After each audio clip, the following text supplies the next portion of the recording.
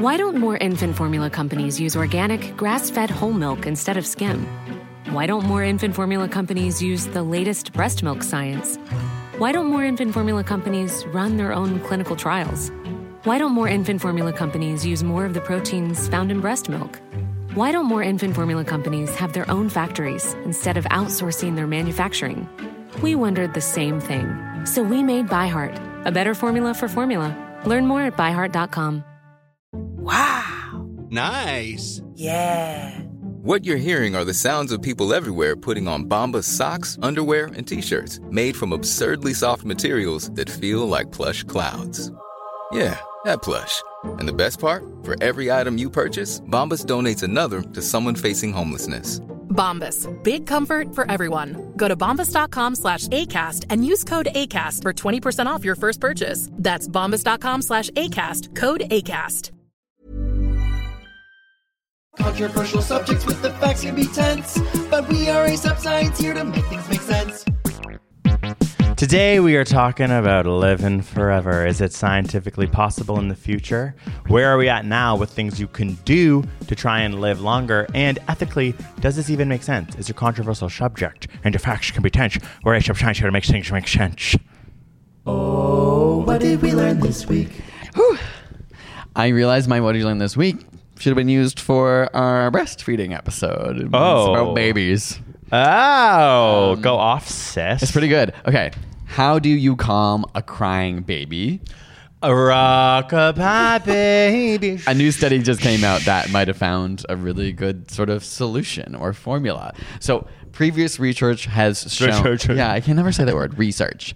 Previous research has shown... You friggin' loser, re-church? Like, what are we going back to church? We're going to re-church? I'm going to kill you.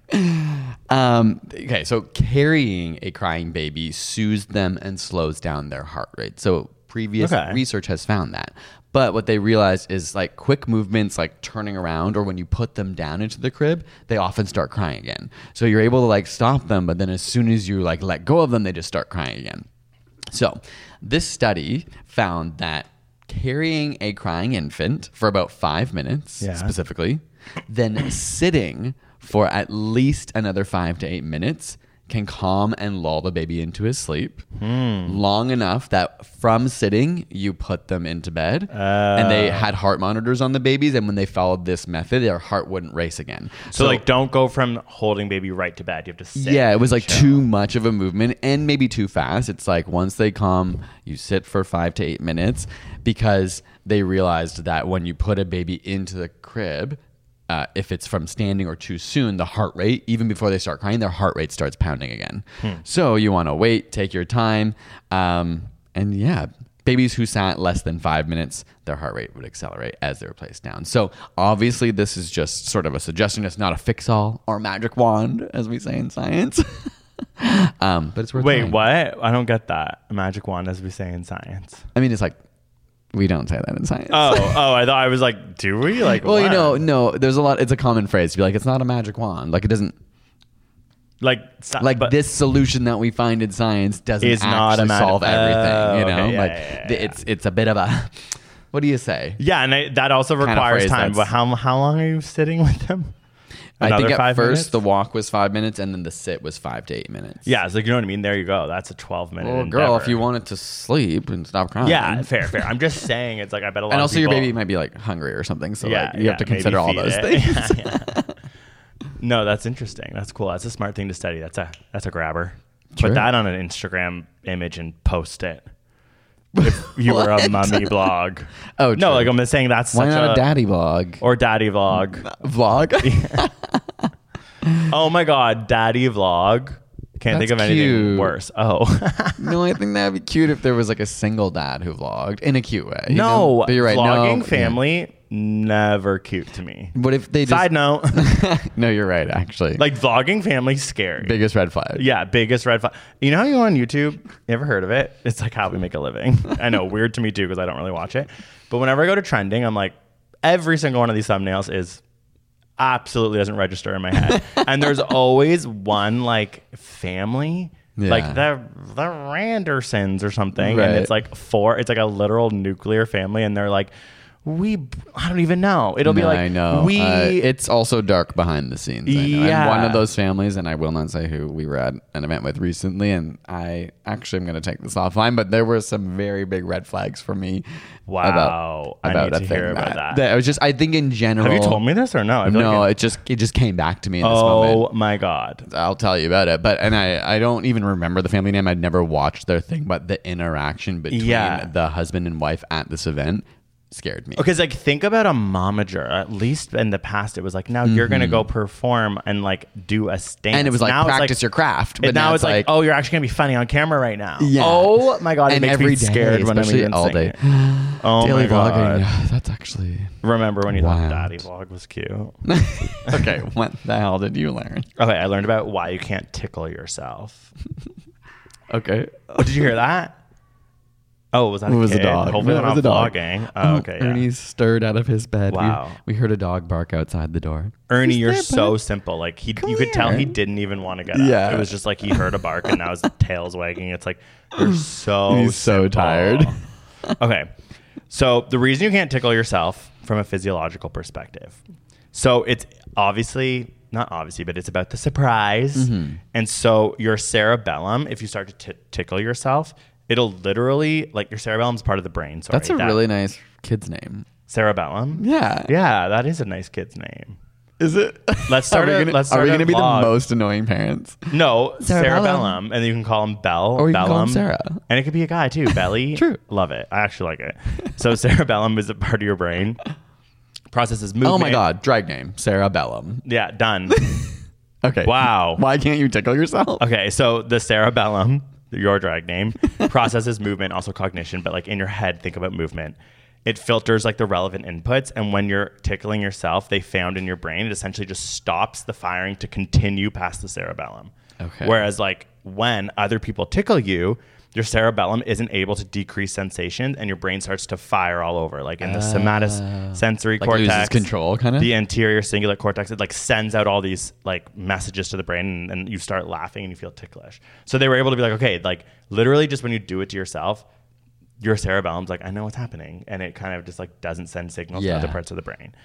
And there's two types of tickling. One's called nismesis, which is light, touch, and feathery, which I hate. Oh, I love Nismesis. And then also a beautiful drag or daughter name. Or yeah. fun. The other's gargalesis, which would be my drag name. Oh my God, Gargle. That is your drag Yeah, name. and it's heavier, more rhythmic tickling. That's part of playful situations. I'm like, that's what I like. I like heavy, rhythmic touch. But that's like a kind of nismesis. tickling.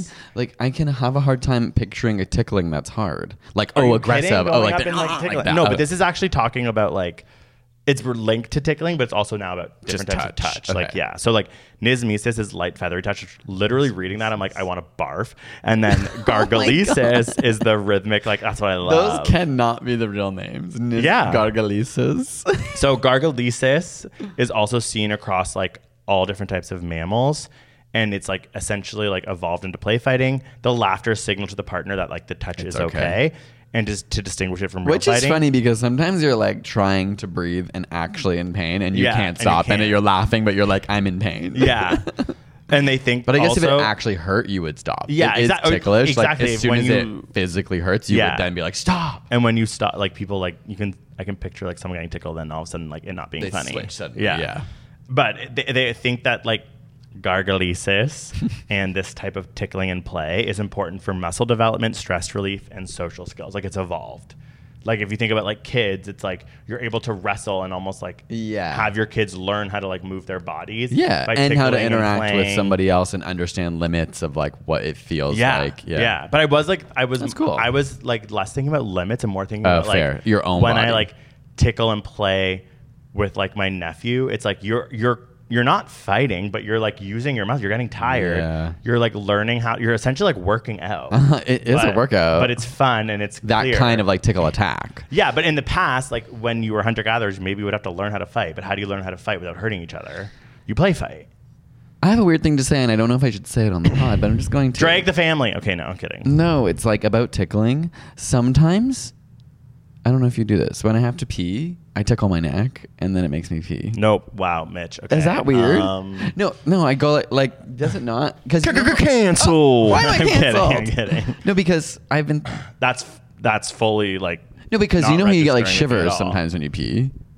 You don't get shivers? Yeah, you can try and explain it for sure, but like Sometimes if I, sometimes I only have to pee a little. Like if I have to pee really tickle bad. your neck. Yeah, if I have to. With nismesis. If I have to pee really bad, I wouldn't do this. But sometimes before bed, I'm like, I want to squeeze out whatever's in there. And so I'll stand in front of the toilet and like just do this. Oh my God, I literally hate that. I'm like watching it relaxes me, I think. Maybe that's what it is. It helps me to like push out I have otherwise to, like, small pee. I just picture the pee, like I picture like my bladder and I picture Like the valves loosening? opening and then it like comes out. But you're not supposed to do that. Someone told us that. No, You're it not was supposed to more like force you're out not. pee. It wasn't that. It was that you should not like. So I'm somebody who has like an overactive bladder, and like every time before I leave the house or go on a car ride or whatever, I'm always peeing just because I want to be safe. And they were saying, this is an anecdote by the way, that they were told that can kind of train your bladder to need to pee more often than it actually has to. So they were like, it's actually better to hold it, not to a level of discomfort at all, but like if you don't need to pee, don't force yourself to pee. That's anecdotal. I've never actually looked into. writing it down as an episode. It's going to be called How to Pee. Okay. Because I've heard like things that like when I think about it, I'm like, people have been like, that's bad for different reasons. So I want to get to the bottom of that. I can't imagine it's bad then unless you actually have a problem or a condition that's causing you to pee all the time. But I think a lot of these conditions come in the future that like you might be But doing. also holding your pee is not that good either. Okay, you're just yelling because I'm you tickle yelling. your neck and pee at night. You're not supposed to. Okay. I'm kidding. We're gonna get to the bottom of that in another episode. Okay, break But time? like I also like thinking of your neck like light touch.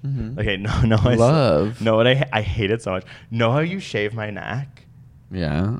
We have hair on the back of our necks. Embarrassing. We're You old and then you have to, men. and then you have to like take the hair off. Yeah. The way that you do it is nismesis. You'll be like. Oh my God, the way you do it very, like hurts me. Exactly. And then like it honestly it makes it like sends shivers down my spine. It's like fight or flight. It's like I feel like one day like if I didn't like love you and know you well enough, I would punch you in the face. Like, it makes me and then when I do it to you, I always overcorrect. You, like, and I hurt me, I'm yeah. like getting it off because I'm like the Like, thought scraping it. of like nismesising your neck makes me want to like throw up. We have You're such sick. opposite ways of touch, which is so bad but opposites attract. But it's bad. No, it is bad. And yeah, no, it's not good. I like hard and rhythmic. You I like like soft soft. and feathery. But feathery is not the opposite of rhythmic. That's the way that they're defined in this book. I love being gently tickled. Oh my God, I can't even say on my it. back. It's so nice. Oh my God, this on is my bad. head scratch, but like a gentle. Okay. No, I need that. Oh, hard, deep head I don't scratch. mind if it's hard too. Like if it's sometimes as long as it's intentional and not like chaotic, you know. But like a massage, I like it. Yeah, I want a firm, massage that's hard. But I don't like when someone's just kind of like. If someone was light feathery touching me as a massage, I would piss myself and run out of. I would flip the massage table, pee, and run out of the building. Okay. Okay.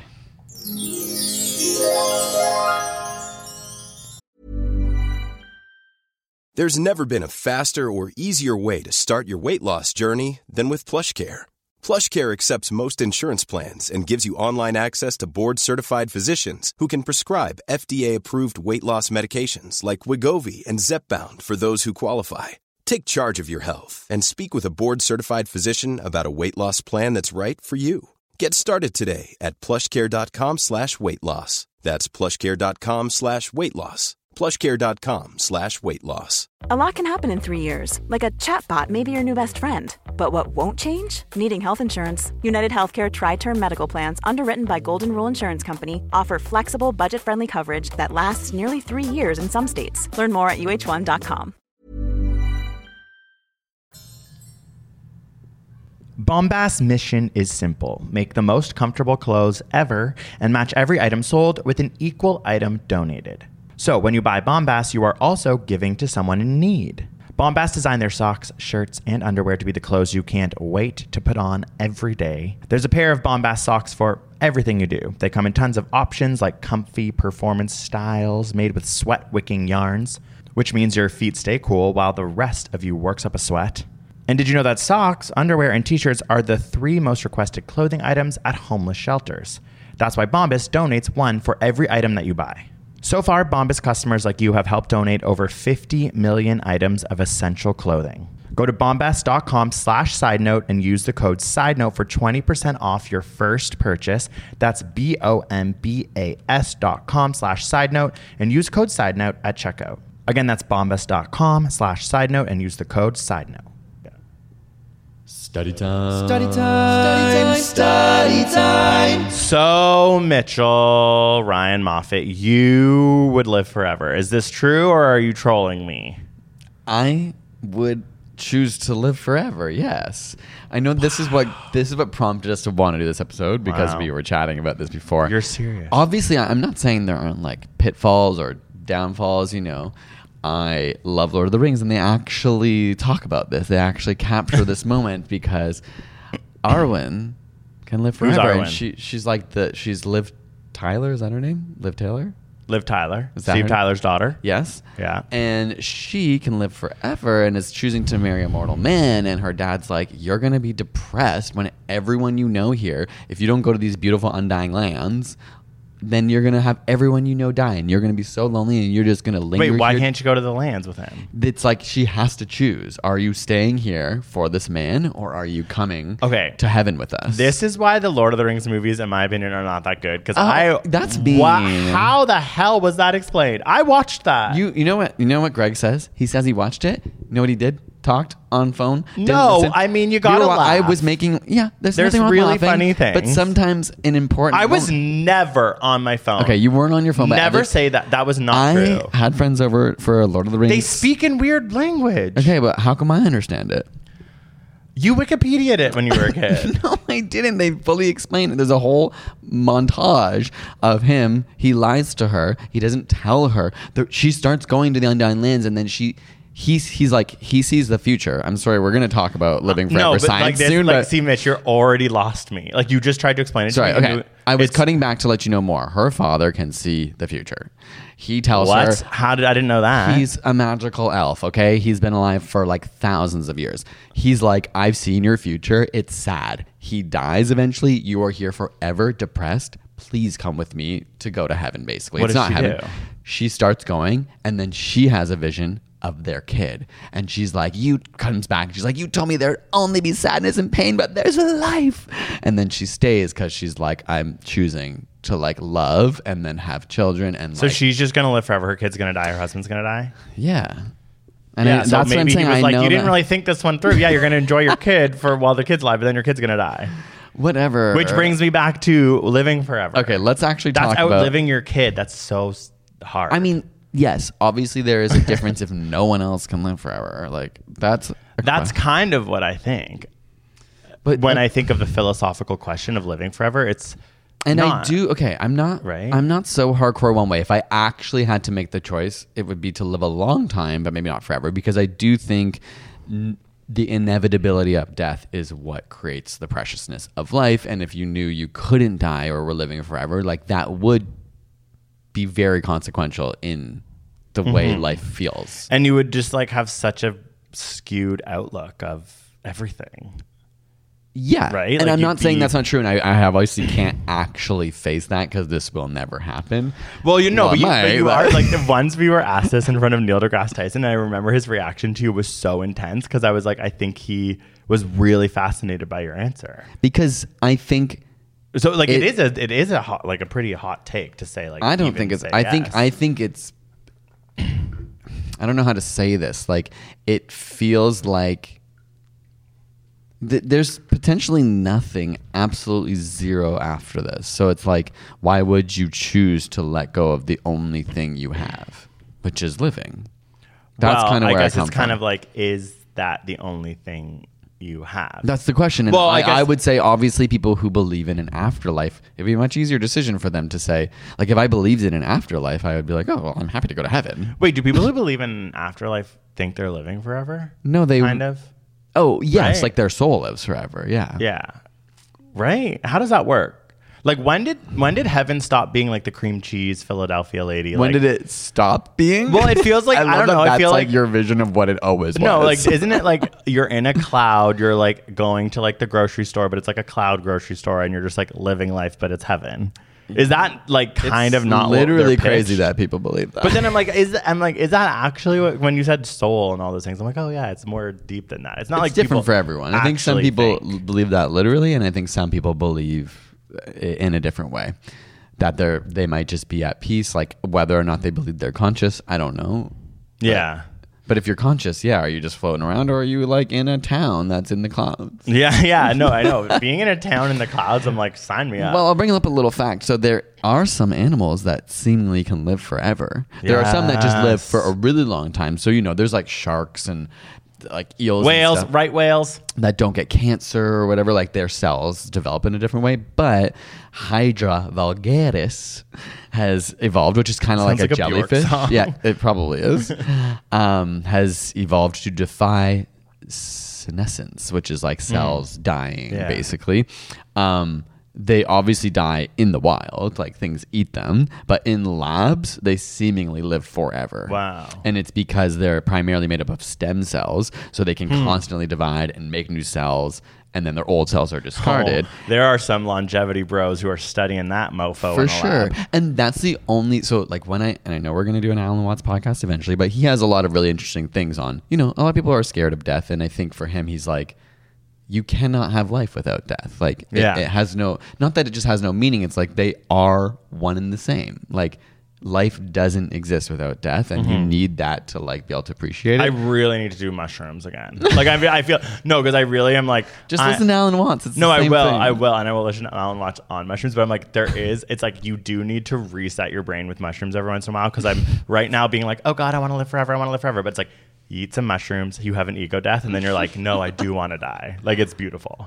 It can be beautiful, and I think, I'm not saying it's a bad thing, but when I don't know why I just went there. I just realized today I was like, I want to do mushrooms. Go. I was going to say, humans do have stem cells as well. They can repair, certain parts of our bodies can repair and generate almost like indefinitely. You have the liver, which people often know. It's like if it's damaged, it actually can regrow and go back to cancer of the liver. That's a rare one.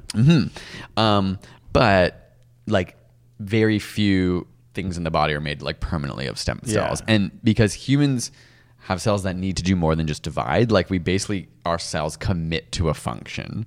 And if they have to lose their ability to like continuously divide in order to be functional.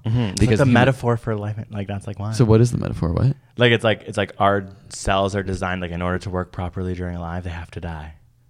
Does that make sense? I suppose. Do you know what I mean? Like, but then there is this creature, this sort of like jellyfish maybe that doesn't. So like maybe it's got it right. That one's fine. That one's allowed to. It's natural. Yeah, I'm not saying it's natural for us to live forever, but I would. Okay, would you extend your life by 100 years? 100 years. And also, this is always considering that you're healthy, able to move, able to think. Like, honestly, no. If you could be this body for an extra 100 years. No, because, okay, so the thing that I think about is like my kids. Like, I just don't want to watch my kids die. That might happen even if you... I know, that would be so... And I will deal with that then. I'm saying I don't want to guarantee that. I don't want to be around without, like, my family and friends. Like, I just think it would be so lonely that I'd rather not. And I do think the world's going to get so much worse. Oh, I mean, so those I'm are just like, considerations, that's my pessimistic outlook on like the future of humanity, which is like maybe not fair. But I'm kind of like thinking of my life, and I'm like, it's a good little margin for like, how bad things are going to get. And I just think you've just fallen into the trap of what you know, though. Because why would God. What are you thinking you're going to live to, like 80 something? Is that what you predict? Like, I hope. So then it's like, then you just have a structure around what you think life is, Alan that you aren't able to break out of it. I'm trying to like but like if it was natural for humans to live to 150, then you would probably be like, that'd be great, because then I would assume my lifespan and my kids' lifespan and everything would be right now. It's designed in a way. So it's not about your life, it's about the suffering that comes from seeing people around you. Yeah. die. Yes. Okay. Yeah. 1,000%. It's like if I get an extra 100 years and no one else does, I'm like that. What if everyone does? If everyone does, you yes. Oh my God. If all of a sudden everything gets like prolonged, yes. The answer is yes. So if everything gets prolonged to forever?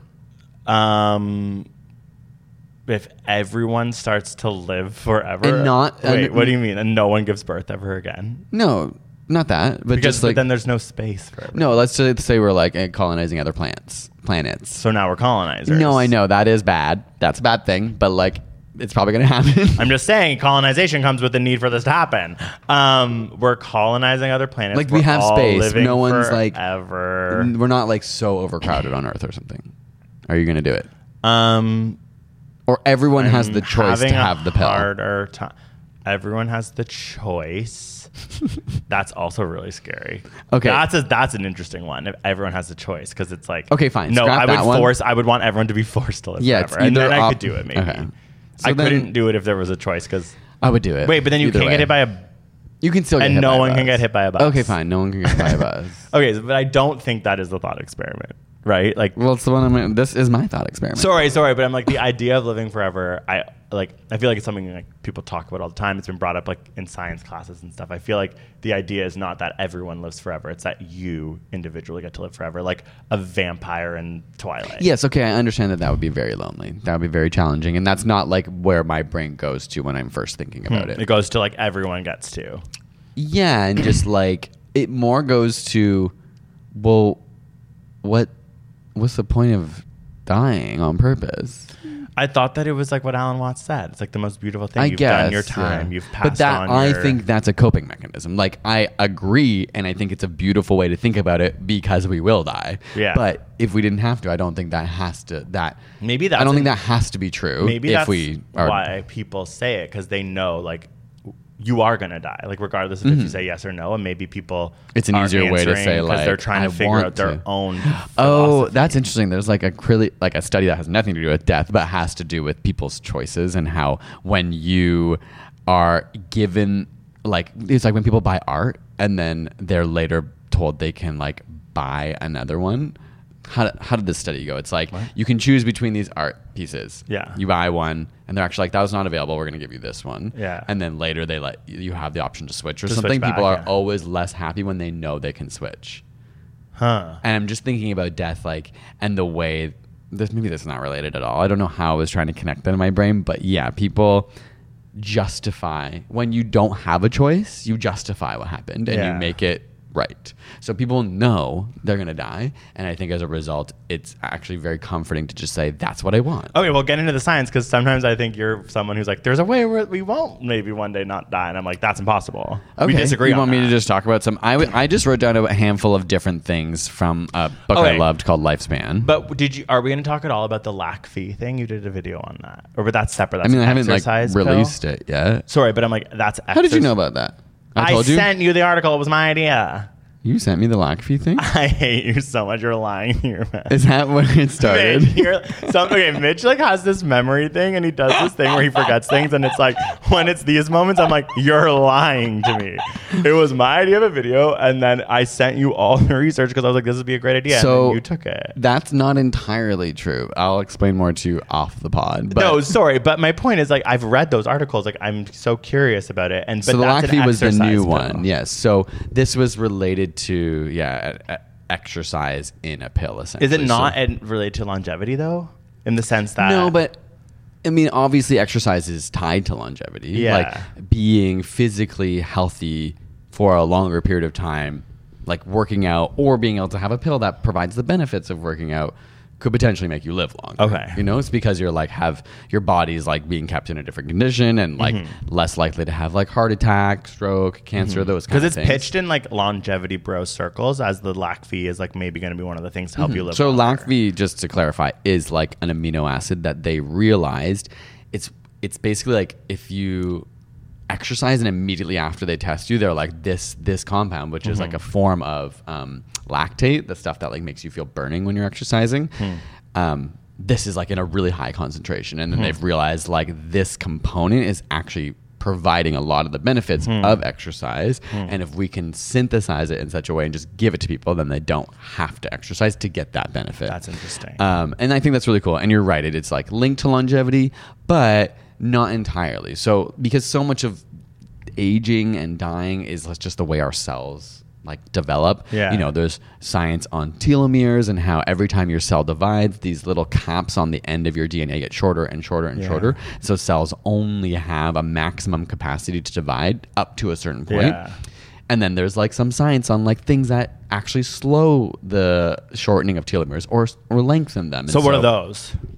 I don't have that handy right now, to be honest. Oh, I thought you were going to talk about. No, I mean, I just like in general, like this field of science is like so huge, obviously. Yeah. I don't just mean in like how much is being studied. I mean in like how much there is to know. And also how much is being blown out of proportion and how much is also really vague. Yeah. And we have talked about like cold showers and stuff like that. And there is some evidence for like cold exposures to increase life. So one of the coolest thing I thought from this book, again, in rats, sorry. In mice, yeah. So the book's called Lifespan. I think his name is, what's his name? Mitch Moffat. Yeah, I'm like, Mitch Moffat wrote it. No, I'll get it'll come to me. David St. Clair, I think that's his name. Wow. And what was I going to say? I had something very specific I was going to say. We were talking about... Oh, okay. Actually, a lot of it, a chapter that I learned the most from, and hopefully we've shared this already, is like about hormesis. Like this idea that when you stress your body horny... No, I'm kidding. When you stress your body out in certain ways, it can be good. Exercise being the quintessential example. And the sort of like biology behind it is it actually triggers a bunch of events in your body. So, like longevity genes, things that then go and like clean up cells and like help minimize deletions in your genes, and like the things that often lead to aging. When you're pushing through these things, you basically like wake up a bunch of like, it's like epigenetics, right? Like you're picturing exercise. But what are other stressors? Other stressors, cold and hot. They have some more evidence for cold than they do for hot, but like putting your body in cold situations on a short term, obviously cold can be really dangerous, can trigger those same longevity genes. Intermittent fasting is a huge one. That's why it's become so popular. I know. When I was reading that like LACV stuff, it was like, wow, intermittent fasting, the science is like pretty... It is. It's the science isn't as like, it's not... Right. It's not going to just like make you live forever. Yeah. And it's not even like guaranteed, but like the science is leaning towards like it's leaning towards fasting for like 16 hours a day is like going to... And even so, they've done like kind of mass studies on cultures that naturally calorie restrict, whether that's because of like religious beliefs or cultural practices. This doesn't mean they're doing it all year round necessarily, but those cultures are generally healthier and have longer lifespans. For sure. And also like move just in general movement. Like whenever they study the people who like live past 100, although that living past 100 thing, so genetic. Oh, totally. I know. I was like, when I was like, like when I was reading about living forever, it was like so much of those, what are the centenarians or whatever? Yeah. Sorry. The reason I'm giving an eye roll is because when you read about this stuff, you realize there's so many Silicon Valley dudes that are like obsessed with this from like a capitalist like perspective. All that, yeah. But it's like so many of the people, it's genetics. When they study centenarians, their kids are centenarians and their kids. It's like you realize there's like genetics being passed through that you can't just like buy. But on top of that, it was like a lot of places. Obviously, the Mediterranean diet is one of them, but it's just places where the environment was that they moved around, they walked. They literally like didn't have cars.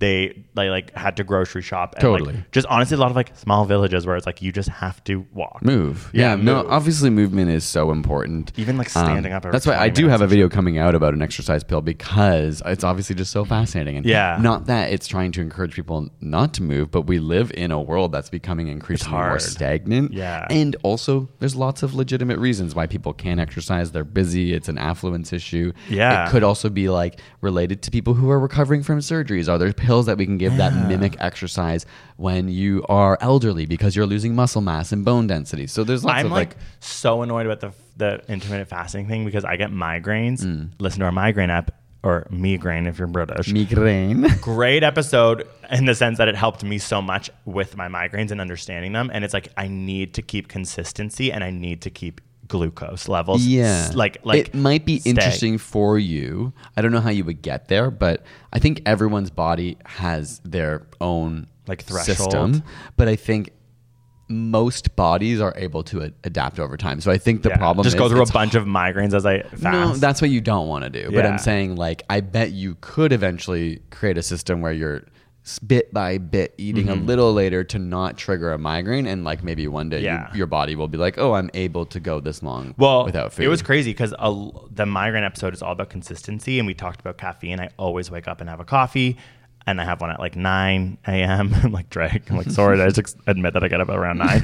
And then around like 1 p.m. the other day, slept in, had to be somewhere. I didn't have a coffee till 11, and at 10:45, I'm not kidding, grabbing the coffee, I start getting the migraine glow. It was like, oh my God, I was biking, I was panicking, I was pushing it, and it happened. It was like, this is the caffeine thing. Like it's really interesting how tied to once I figured out, again, listen to the migraine episode, how they worked, and I was thinking about fasting because like if 4 o'clock comes and I haven't had dinner's coming late, it's like I always have like a granola bar because I'm like, I don't want to like risk my glucose levels like fluctuating. But it's like, that's actually, when they talk about it, a lot of it is like, you know, just spacing out your meals and not snacking and stuff like that. And it's like, oh God. I mean, it would be interesting to see what would happen if you experimented slowly but surely to change, because it's kind of like, it's like going to another time zone, and it takes a long time for your body to adjust, right? And I'm never going to do that. But if you like slowly adjust it to a new night schedule, you don't need to. But I'm making this as the excuse why I can't intermittent fast. Like I can't intermittent fast because I don't want to, because I'm like, that sounds like the worst thing ever. I would just love food. Who cares? A really cool way it was described to me, this is going back to hormesis, so that like small stress, because obviously large stress damages cells and can actually do damage to your body. But it was like, a lot of aging is related to DNA repair, genes that are like being distracted. So when there isn't DNA damage in your body, they can focus on like more important things basically. But as you age, your body has like more mutations, more things that this DNA damage like repair system is like looking after. And as a result, it can't focus on like as concretely. So what's the stress doing? It's helping. The stress is like making it focus on other parts of you. Yeah. It also is like triggering certain hormones. Like again, I debated how like deep to get into this. The book is so fascinating and it's like so in depth, and it's like every chapter is about a different thing that kind of happens. And so there's so many different hormones and drugs that they're testing, realizing like, oh, this mimics that. Doesn't testosterone just like kill you? Well, yeah. Like it is like literally why men live like shorter. And for than some reason, women. like people inject themselves with it to get muscles. Like, yeah, see you later, whatever. Brett. But you also brought up the genetic thing, which I find interesting because epigenetics, you know, I feel like when we were first in biology, there's this conversation about like evolution and how genes get passed down, and how there was like Lamarckian theories that got really rejected about like how if your parents act a certain way or in certain environments, that shouldn't actually affect you. Or like the metaphor that I would like that teachers would use, and I remember when I was teaching, it was like the giraffe. Like the giraffe neck got longer, not because the giraffe like pushed and stretched its neck. Yeah. It was. But this is not to say like Lamarckian evolution is like right, but over time there is a huge part of your genome that is there, but the epigenetics and the environment, your environment triggers it, right? And they have realized in studies, even parents, so in studies on mice, I should say, they can give parents both like fatty diets, high calorie diets, whatever, and also then let some exercise and some don't. And the parents that exercise end up having kids or baby mice that are better at processing their diets. So like even if they don't exercise. So it is like possible to transfer down those kind of like behavioral epigenetic factors. Yeah, epigenetics is kind of Lamarckian. That's interesting. Yeah, it kind of is. But you're right. It's not like, oh, if I scratch my nails down, the next generation's going to have filed nails. Yeah, you know? or it's like, that's just not how evolution works on like small scales in general. Yeah, but in terms of aging, this book at least, and this expert in the field says studies put genetic influence of aging at around 10 to 25%. Meaning like that's how you sell your book, babe. Well, meaning that your DNA isn't like all binding. No, I'm just laughing because it's like, you know, it's like it would be shitty if you were trying to write this book and be like, and it's genetics. Well, no, but there's so many studies on twins being like, if you take identical twins and one's a smoker and one is not, they will age at different rates, right? And I think that's like intuitively true to most people, and a nice example of showing, you know, that might be an extreme example, but there's lots of little factors that can impact how fast you age, the way that changes your body and the way you look. And then hormesis is interesting. It's like that. It's just everything's a bell curve vibes. You know what I mean? It's like too much stress, bad. Too little stress. I was just like thinking, I was reading about time management, and they found that, you know, if you're like a parent and you have a really high intensity job and you feel like you don't have a lot of time, you feel sad. But then people who have lives, who are like entrepreneurs who have all the time in the world, also feel sad because they don't have any drive. They have there's no boss telling them what to do. Or like, it's like you need to be in the middle. It's like that reminds me of like with hormesis. It's kind of like okay. So now what I'm going to explain is like why all this research might be really bad, and it's just a sociology like essay. But what they were saying, it's like about justice, and it's saying essentially the thesis is that as Western countries continue to do this research, they're just ignoring the fact that so many poor people are dying so young, and there's simple interventions that could be used to prolong the life of people currently who are on dying this planet too who are young. dying at the age of 40. And I was like, that's totally interesting. Fair, but okay, I'll let you speak more on it, but I just want to I'm not going to play devil's advocate in a bad way, but all I mean is it a little bit sounds like me when it was like an expansion into like resources for NASA. That's like billions of dollars, and people are like, why aren't we spending that here? But not really, like research is interconnected, and just because there's scientists studying the lifespan past 80 doesn't mean there aren't and should be money also going to those studying interventions to make people live longer who are dying at 40. They don't have to cancel each other out. No, they don't, can both but it exist. can be interesting to think of why people are so interested in that for themselves. Fair. Then when there's so many people who don't have the privilege. It's a privilege That's check. fair. Yeah. So essentially, they came down with 3 reasons why they think this type of research could like be more menacing than we realize. You're right. Of course, this can lead to breakthroughs in so many different types of medicine. That's what I mean. This is like a sociology essay about like pretty much like the structures of the world, like being unfair and not really like working. Because even breakthroughs in medicine in the West is for a subset of people. And in many ways, people who can afford it. Yeah. Like I was just hearing about the new Alzheimer's drug. Like it's not even that effective. And in America, it's $58,000 a year. To have an Alzheimer's drug? It's a drug that, in some pretty early trials, it like decreases the like rate of Alzheimer's happening in people. But that expense was like, what? That's crazy. Who can have this? These breakthroughs in science like don't trickle down to something that if you're not loaded you can't afford, if it's like small scale. Do they I don't know, like we'll see in the future. That's like true. Obviously like any technology when it first is available and not widespread is expensive. I'm not justifying, like I totally hear your point that sometimes is only driven by capital and by money, and that's the only reason those drugs are being studied in the first place, because they're like, we can make a shit ton of money. Where you're saying like, there's like other simple solutions that can't make as much money but could actually save way more people. Or they give a better quality of life. They could probably maybe even make more money now. It's just that there is like maybe not as much interest. Actually, I don't really I think know where there's that money works. to be made, there's interest. No, that's true. It's just like interventions like sanitation, you know what I mean? And like proper that's literally hygiene. one of them. They're like literally low tech things that could be done. Essentially, just like many of the countries in south of the Sahara in Africa, the life expectancy is 40, whereas the average lifespan in rich and developed countries is 70 to 80 years. So like ethically spending time figuring out how to make people in those countries live longer, they think it's just going to continue to fragment society. That like they were like, if they were like birds eye, like if an alien came and looked at the world, they'd be like, it's such this inequality. is a fragmented society. And like if immortality or increased life expectancy is good, it is doubtful ethics. Okay, wait.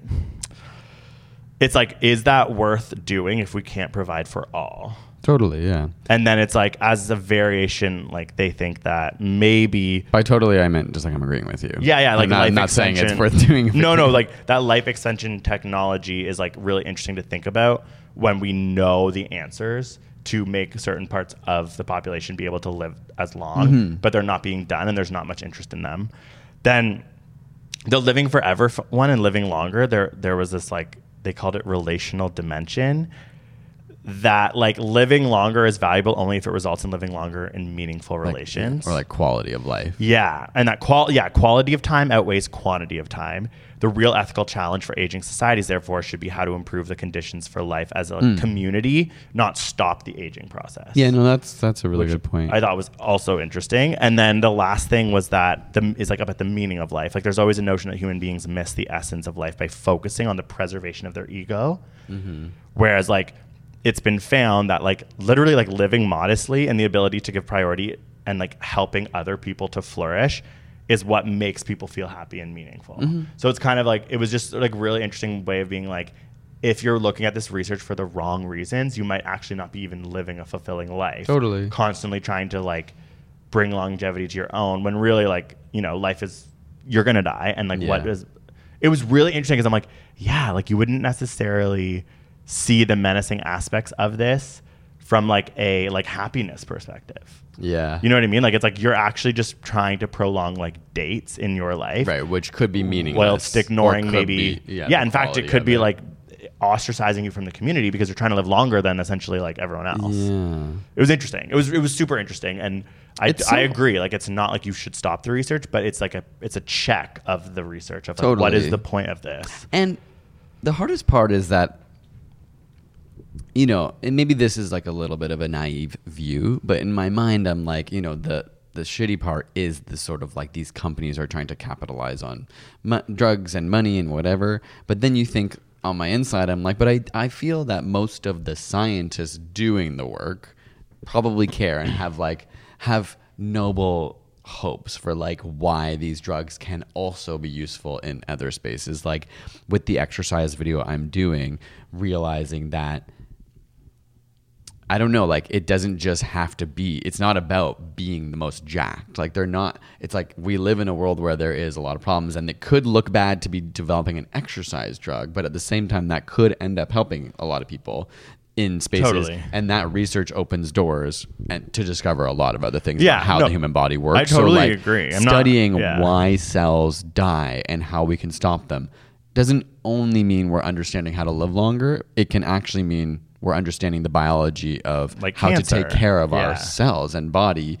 I totally hear you and agree that like we should be focusing on the quality of life, and especially the people in this world that don't have the privilege to live like to 80 and beyond, because for whatever variety of reasons, like that is a huge injustice. Well, I think also it's just, I think that you could say the scientists have the best intention, but it's one of those funny things about science where it's like, it's just a very closed off group from society. And a lot of it is like scientific breakthroughs are fascinating. They're exciting. They get you money. They get you fame. They get you everyone falls new into the traps information is always going to be valuable in science.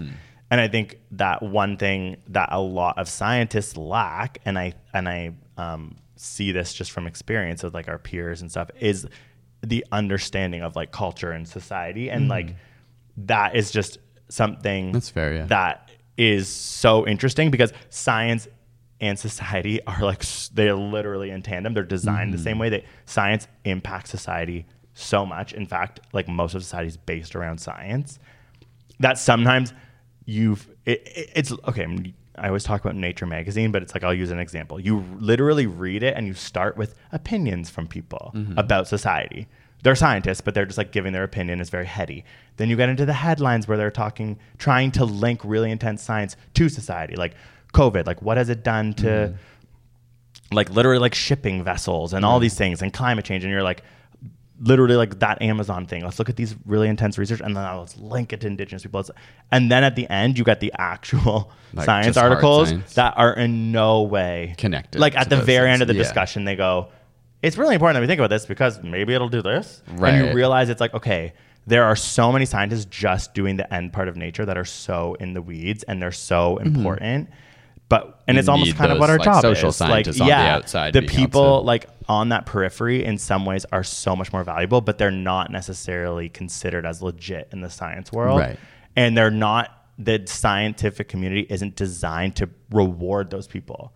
Like, it's not designed to reward people to be like, we actually need justice over a breakthrough. Right. Like, we have the means to help people live longer currently on the planet. We're not doing it because of capitalism. Like, you're a scientist, you might be like, what?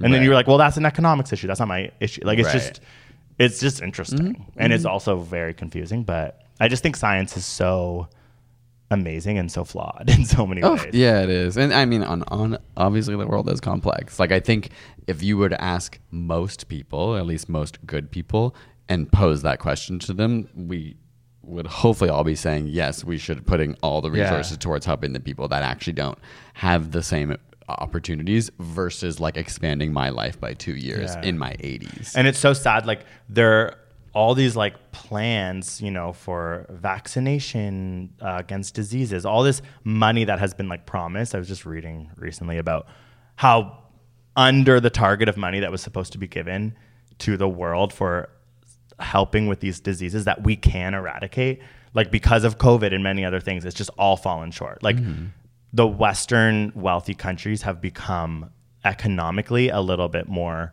greedy as the world becomes more quote unquote unstable, which is like not whether it is or isn't. I don't understand economically. All I know from what I've just recently read is that the amount of money that was supposed to be given in 2022, like to this point, is not. It's like $1.8 billion under what, like, you know, back in 2018, a bunch of countries signed to give. Right. And it kind of makes you wonder, like, okay, like that money, like we probably could give that money. You know what I mean? Like there has to be a reason why we're not. And I don't think the reason why we're not is rooted in like anything other than greed. Yeah, that's fair. Yeah.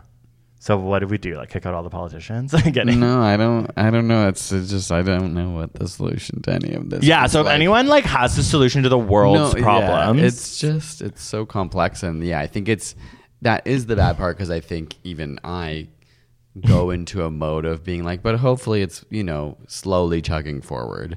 And hopefully like I you know, we always talk about how you're I'm more optimistic for the future. I'm pessimistic in the now. And I'm optimistic in the now and pessimistic for the future. Yeah. And I'm always like, okay, but there, you know, if we look over history, like there is better access to sanitation and hygiene and water access. Like, of course, like, yes, there are still such major problems, but there are major initiatives all around the world trying to make a difference. But and hopefully that continues. And hopefully these breakthroughs that might seem a little self-indulgent can trickle into other spaces. And we have seen that, right? Like even, and I know this is like vaccines. Totally. And research in fields do cross-contaminate in a good way.